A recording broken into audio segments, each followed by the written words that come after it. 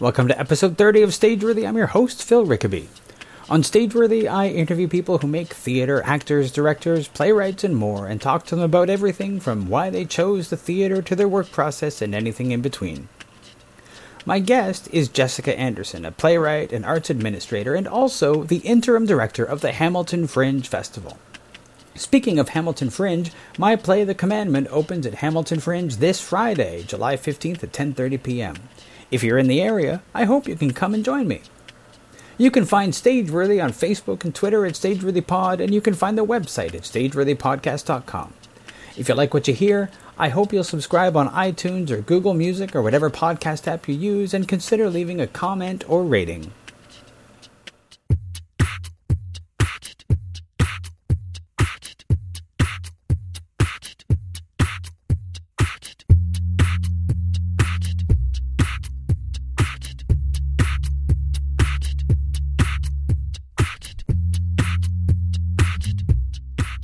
Jessica, thanks for coming on the podcast. I wanted to start just by asking you about your history with the Hamilton Fringe and how long you've been with the Fringe.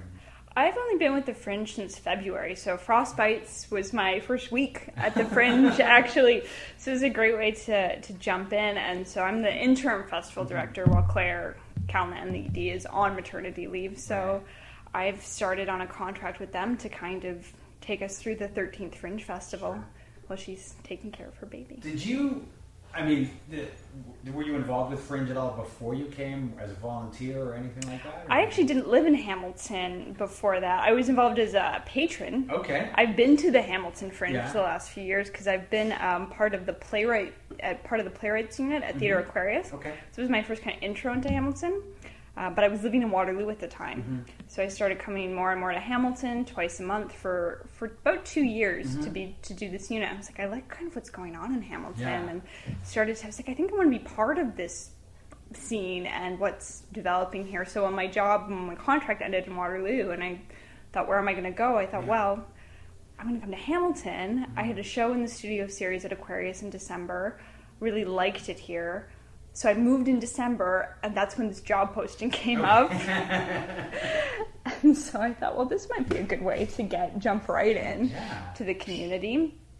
So I applied for the job, and I got the job in January. So that was my sort of history. I was a patron, and because I was involved with other writers in Hamilton, I certainly had been to the Hamilton Fringe a couple of times. And so as far as your theater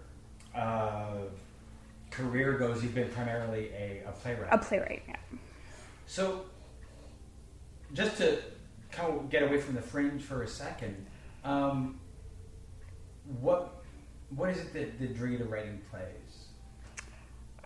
I was always really quiet. I was a really shy kid, but I always liked drama and theater. So when I was This was my big moment. When I was 10, I wrote a murder mystery play called Murder and Other Problems, and I made my grade 5 class act it out. And I kind of sat and watched, and I was like, it was sort of fun to see my voice in different voices. You know, it gave me a voice without actually having to speak in a weird way. Yeah. And I was like, I like that. Like, I like that I can express myself, but I, that I have this kind of barrier, and I have this ability to almost like become different people.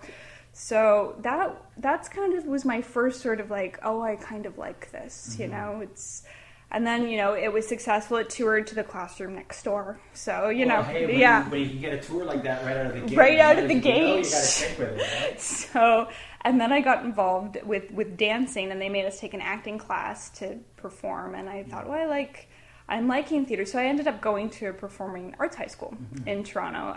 I was born and raised in Oakville, but I commuted. I was a commuter kid to school. And because of the school, they had playwriting options as one of their English kind of electives. Yeah. So I started playwriting more than, and taking act because I was a drama major. So it was primarily focused on acting, and I kind of, the more actors I got to know, the more I figured out I'm not going to be an actor. I know that. But I did the playwriting course. It ended up going to the Sears Drama Festival, so I kind of did that. I did an undergrad in drama and English, and then was doing that whole, what do I do with this drama degree now, and what do I want to do? And I kind of went back to the writing and thought, I'd really like to do more writing. I didn't do as much of it in university. I took playwriting, but it was mostly essays, and a lot of it was reading and things like that. So I went to college, and I did a graduate certificate in script writing, which was all writing in different mediums. And I thought, I want a portfolio. I want something. I want to learn how to get a job. Yeah. Which college is kind of more, it's more, university was very, this is how you think, and let's discuss the meaning of Hamlet and his external struggle. And college is very much like, this is how you work. Yes. This is how you make money. Which college did you go to? I went to Algonquin College. Okay, cool. In Ottawa. So, and then from there, I started working on a play. I went to college with this delusion because I was a theater undergrad that everybody wanted to do theater, and of course everybody wanted to write movies. Yes. Yeah. So, so I was kind of the theater person in that program. So I started writing a play there, and it took 6 years. But that was my first full-length production from that homework assignment, that 15-page play. Ended up going to play in New York in 2013. And so, and college sort of taught me how to kind of keep going and keep pursuing contests and keep your work out there and kind of how to do that. Yeah. So kind of since then I've been kept on trucking. It's interesting how when people think, I know I've encountered this a lot when it's like reading scripts, it always ends up to skew more towards the screenplay or movie than theater. And yet I feel like, I don't know much about the theater scene in Hamilton. I'm hoping to learn a lot today at the Art Crawl and during Fringe. But I know in Toronto there's the storefront and indie theater is kind of exploding and things like that. I would think that I'd be more interested in like writing for the theater than for a movie where the budget is astronomical and there's always like you have to get the camera and things like that. But that's just me.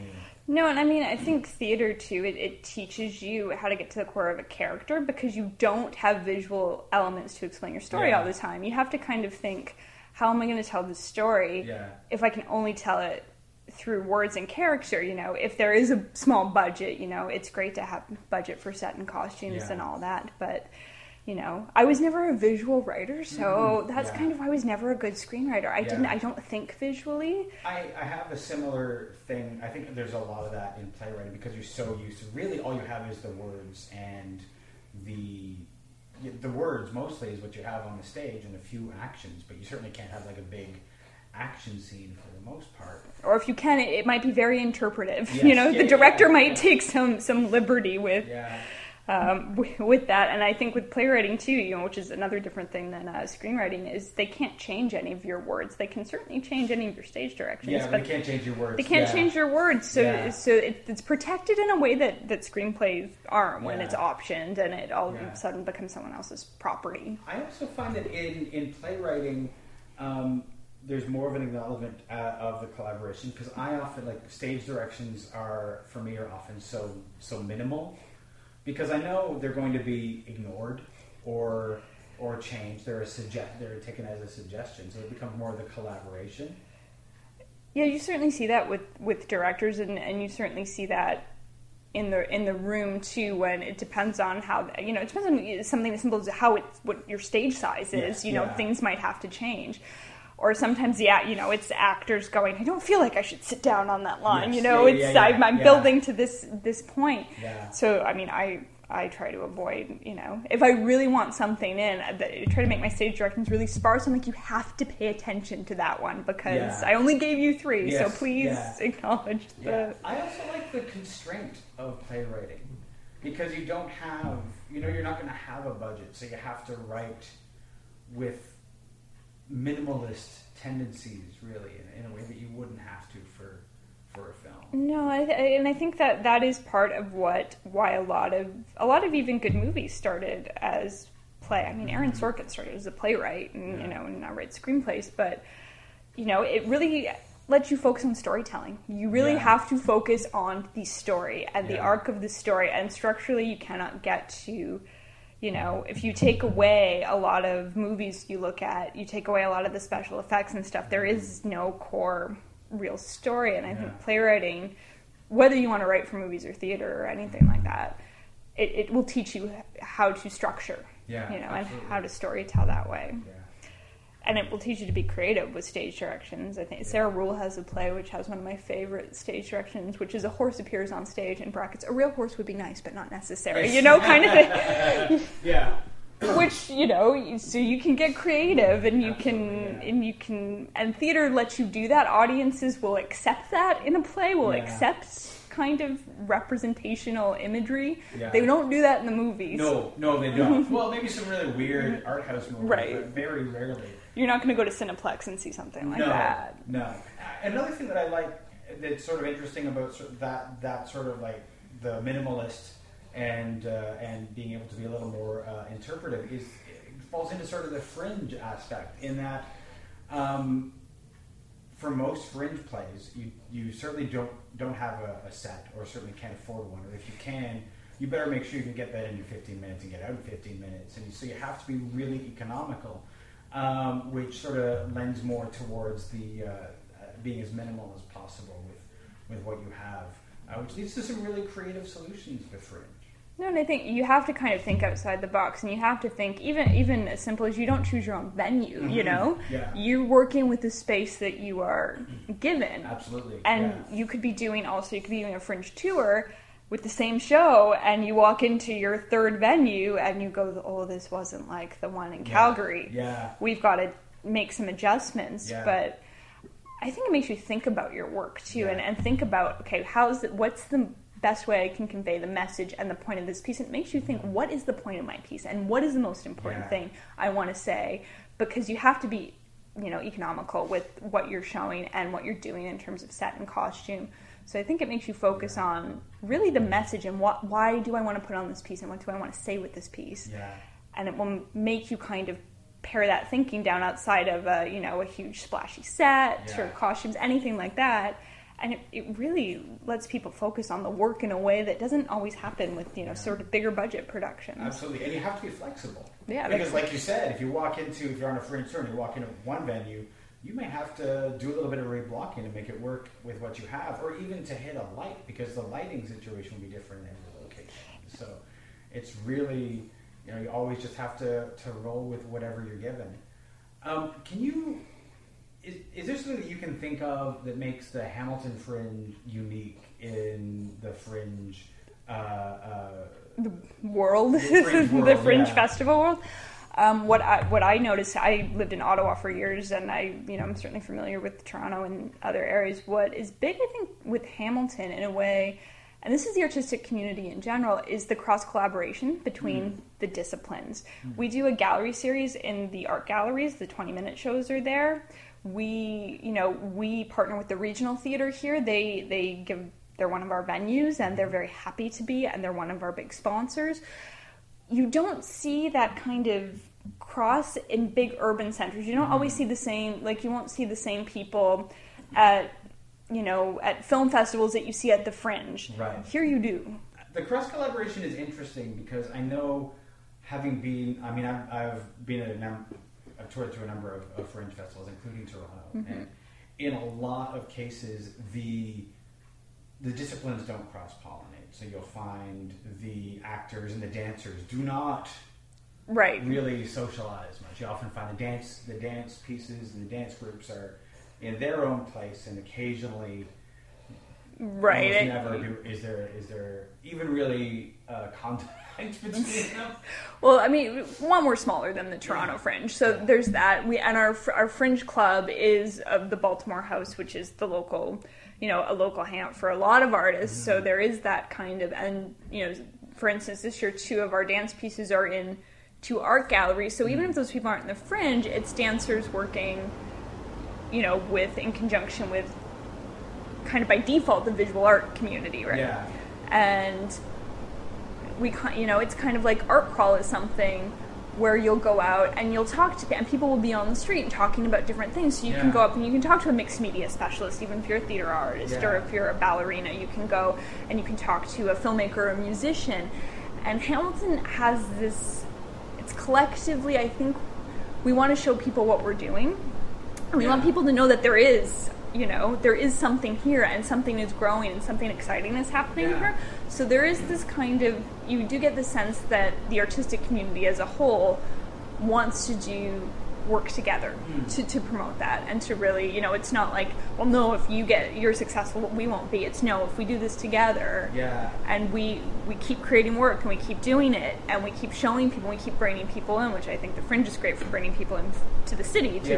This is what we're doing, you know, to kind of eliminate any kind of misconceptions or kind of pre-notions people have about Hamilton who've never been here or maybe know it mostly as a steel town or something that they pass through on the way to wherever they might be going, that kind of thing.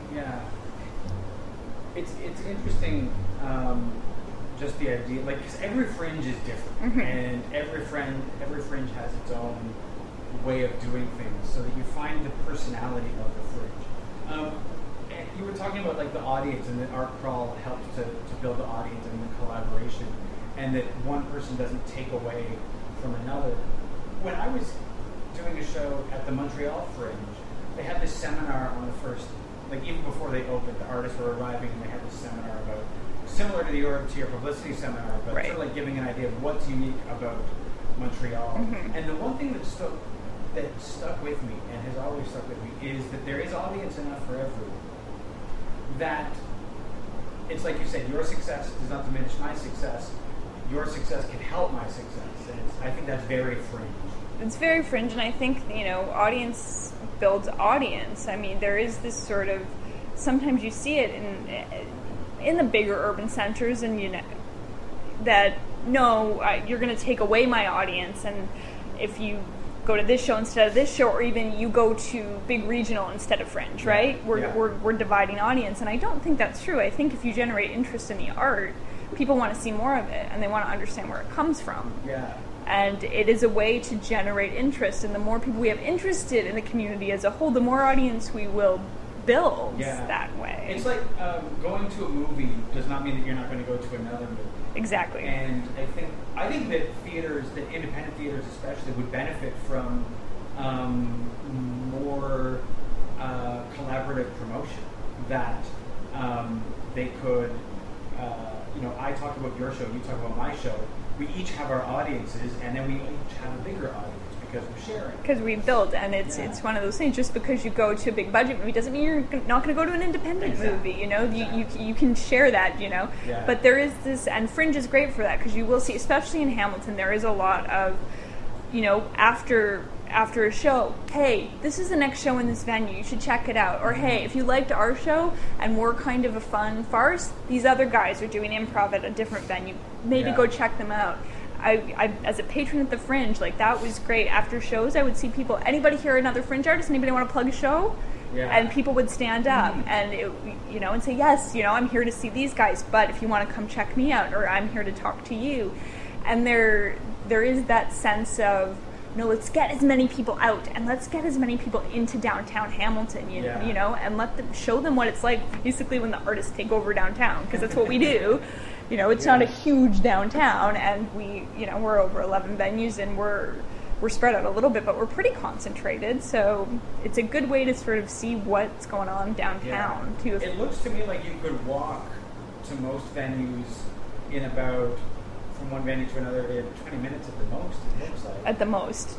And people think some of those 20-minute venues are farther because, like, we are very concentrated. It's interesting because that's a little bit like the Edmonton Fringe, which is very in, the venues are all concentrated in one area of the city, so that the hardest ones to get to are actually the bring your own venues, because everything is, like, concentrated in this one area, which is amazing. It's the same as us. Or bring your own venue at the Staircase, I believe, like, geographically is the farthest venue, but it's got 3 theaters in it, so there's lots of programming. That's great. You guys do something that is similar to something that Montreal has done for years. Your kickoff, you do something similar to their Fringe for a while. You have people present previews of their shows. That's also a fundraiser for Fringe as well. Am I correct? Yep. Has that always been part of Fringe here? No, this is the third year we're doing it. London does it as well. And what we've found, it's a good way to kind of get people out. It's a good way for audience to kind of decide what they want to see too, and it's a good way to kind of introduce the Fringe to the community. And I know in one of the first years they did it, politicians came and they had a kind of a contest to see the more money they raised, the better the Shakespearean monologue they got. They got to play they had to play a villain if they didn't raise so much money, and they got to play one of the lovers or one of the heroes if they did. So that was kind of a fun thing for them to do. And so there's a different theme every year. Last year, because of the Pan Am Games, it was Let the Games Begin, and there were improv games, and the cheerleading squad from McMaster came. So it's kind of a theme thing, and it's also a way to celebrate the Fringe and kind of get everybody. A lot of the artists don't get the chance to meet each other because their they don't cross over, their schedules, match, and a lot of people who would love to see a lot of work can't because they're in the actual Fringe.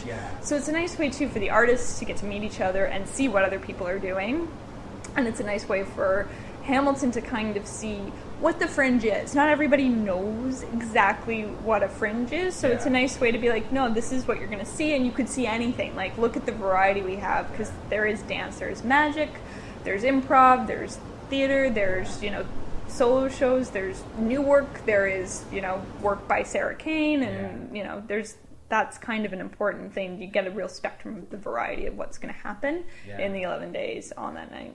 And the actors, the performers getting together and being able to meet each other is an important part of any Fringe, but it's hard, like you're saying, it's hard to do. Montreal has the 13th Hour, which is a sort of like a night, a talk show, variety show that happens at like midnight, followed by a dance party. I didn't really have the energy to do that. I'm far too old, but it was very one of those things. But it's always that's where the actors, that's where performers would meet, is by going to that, or running into each other. We do have a Fringe club where we do have theme nights like that at the Baltimore House, which is just on King William, which is it's literally at the epicenter of all the venues. So we do have that for the performers. So that is something that is popular, and we're encouraging more and more people to come out every year, and audience members too. It's nice when audience can meet the artists, and that's something about Hamilton Fringe that you wouldn't necessarily see with Toronto as much, is that they would interact a little bit more because they're not heading right to the TTC, right? They're downtown for the day. They're not coming in real quick for one show. You like, everything is closed, so you can literally Fringe for the day and walk around downtown. And I do find that the Fringe Club at the Toronto Fringe is a little bit exclusive, that somebody who was not from the community wouldn't quite feel at home there. It's a little too inside baseball. I see. Like, I've been to the Fringe Club at Toronto.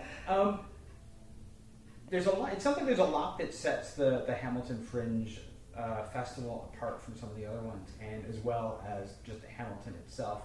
Are there things that you're looking forward to? This is like, you've been the interim artistic director of the Fringe since February. Yep. And so you've done your Frostbites. I didn't do Frostbites. Claire, I kind of came in she had planned this great site-specific winter festival, and that was kind of, I officially started as the interim festival director in March, and I came in to sort of help with Frostbites, just to be a set of hands in February. So Claire curated that, which was just really exciting. It was Hamilton's first site-specific winter festival, which was exciting. And so it was a great way to start and kind of see what the vision of the future was, and where Claire had kind of built some of her programming.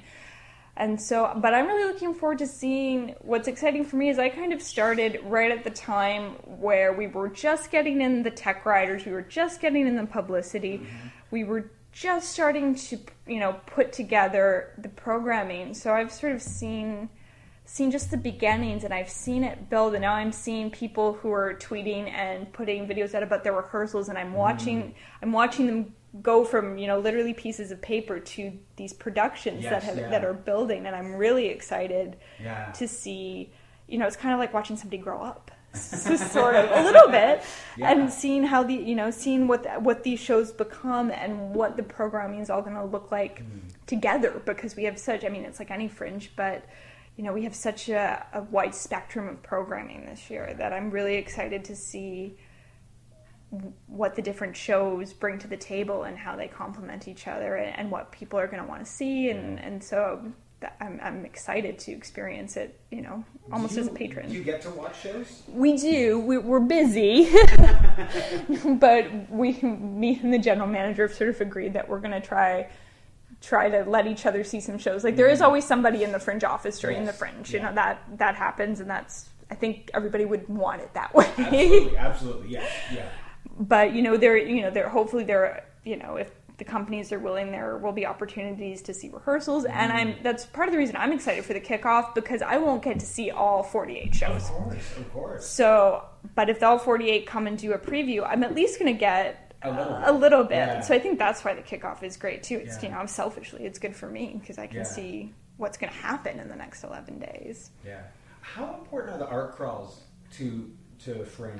Because there's two right before Fringe. You've got the one that's tonight, we're recording this in June, and one July 8th, which is, I would imagine that one would be hugely important. That one's huge for the Fringe, and it's huge for the Fringe companies as well. And because we encourage the companies to come out and get postcards and buttons from us, but we also encourage them to go out as a company and really promote under the branch of the Fringe. Yeah. So we sort of we're there more as support to promote the companies and to promote people to come downtown and to get a binge pass or get a pass and see more than one thing. And that's a big one for us too. And we really do encourage people, it's like, don't just invite your friends, like, come and say, if you're coming downtown to see this, come see this. It's a chance to experience something new for the first time. It's $10. If you really don't like it, it was $10. Yeah, but why not? This is the time and this is the place to experience something you might not have been sure of. And it's interesting to watch how the different companies promote their different shows and things like that. It's always interesting because I know for myself, I never have a problem with the $10. I know that it's only $10. I always get a little nervous about the 90-minute category myself, because if it's $10 for an hour, I always feel like if it's an hour, if I don't like it, it's only an hour. Something about passing that 60-minute mark, if it's bad, if it's not good, it's one of those painful moments. Yeah. We do have 4 90-minute slots, and which is interesting now because we're seeing it in the world of professional theater that the 90-minute one act is very rapidly replacing the 2-hour show with intermission. That's actually very true in the indie theater. I see that a lot. Yeah. So I actually think it's actually good because it kind of this is what professional theaters are picking up. So I think those slots are good, and I mean, it's like anything else. Sometimes shows can feel too long if they're 10 minutes. If they're of a certain quality. That's true. But it can be fun, and we do have the 90-minute slots. We also have a 20-minute gallery series, so you can go and check out. You can see the shorter shows or the longer shows, and you can kind of balance out. And it's quite amazing what people can say in 20 minutes, and then the 90 minutes. This year I think they sound interesting, and I'm looking forward to seeing what the longer shows are like and what they're about. Are there returning companies that you enjoy watching? I know Ryan Ciero's company, Make Art Theater. They tend to do the Fringe every year, and they always have some fun stuff going on. I've been the last couple of years, and that's the one I've seen return, or they've made it in through the lottery, last couple of years. But I know that people do come out to see them, and they usually do fun shows, and they're known in the community as well as they do shows outside of the Fringe. So they're doing a show this year, so it'll be interesting to see. They did Shakespeare last year. Nice. So they did a condensed version of Much Ado About Nothing. This year it's an original script, so it's always interesting to see what, when you're kind of going back and forth between that kind of programming, what people do and how they're different and how people approach doing a pre-written work as opposed to brand new work. Nice, yeah, that's interesting. As a recent transplant to Hamilton, and I mean, you came here like twice a month before you moved here. Yes. But now that you live here, what's the biggest thing that surprised you about Hamilton when you lived here? Once you started living here, That's a good question. I think the big thing that did surprise me was just how, not that this was to be unexpected, but how easy it was to talk to people about the art scene, how proud people were to be from Hamilton. Not that you shouldn't be proud, but, you know, I went to talk to, you know, somebody at City Hall, and she sat down with me and she was like, I got to tell you about the restaurant scene, I got to tell you about the cultural scene. She was excited to share their city. People are really proud here, and they're really easy to talk to, and they're really easy, you know, as somebody new who I'd lived in Ottawa for years. I knew a couple people here, but not that many. How many people I was able to call and were like, yeah, I'll meet you for coffee, and didn't know me. Yeah, sure. Oh yeah, I want it, and we're excited. Like, I want to tell you why you should move here and why you should stay here.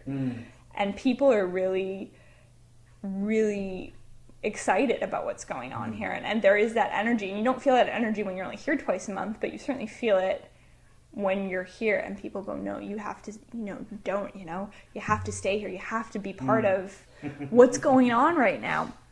And not just artistically, people are excited about, you know, the hospitality industry here and things I didn't know, like, you know, there are hiking trails in Hamilton, which is not something that is widely associated, but they're beautiful and all that kind of thing. So I think and it's a very distinctive landscape. I'm from Oakville, not to bash on Oakville, but there are parts of Oakville where I could just as easily be in Barrie, because I know that store is there, and it's all lined up, and it's the same thing. Hamilton, there is never any doubt, no matter where you go in the city, that you are in Hamilton. It's very distinctive, like physically and visually, because of the escarpment, and just because of the nature of the way the businesses are. Like, there's a very specific aesthetic and feel that there's no doubt that you're in Hamilton. Culturally, you know, it is its own thing. Great. I really want to thank you for talking to me today. No, thank you for having me. Thank you.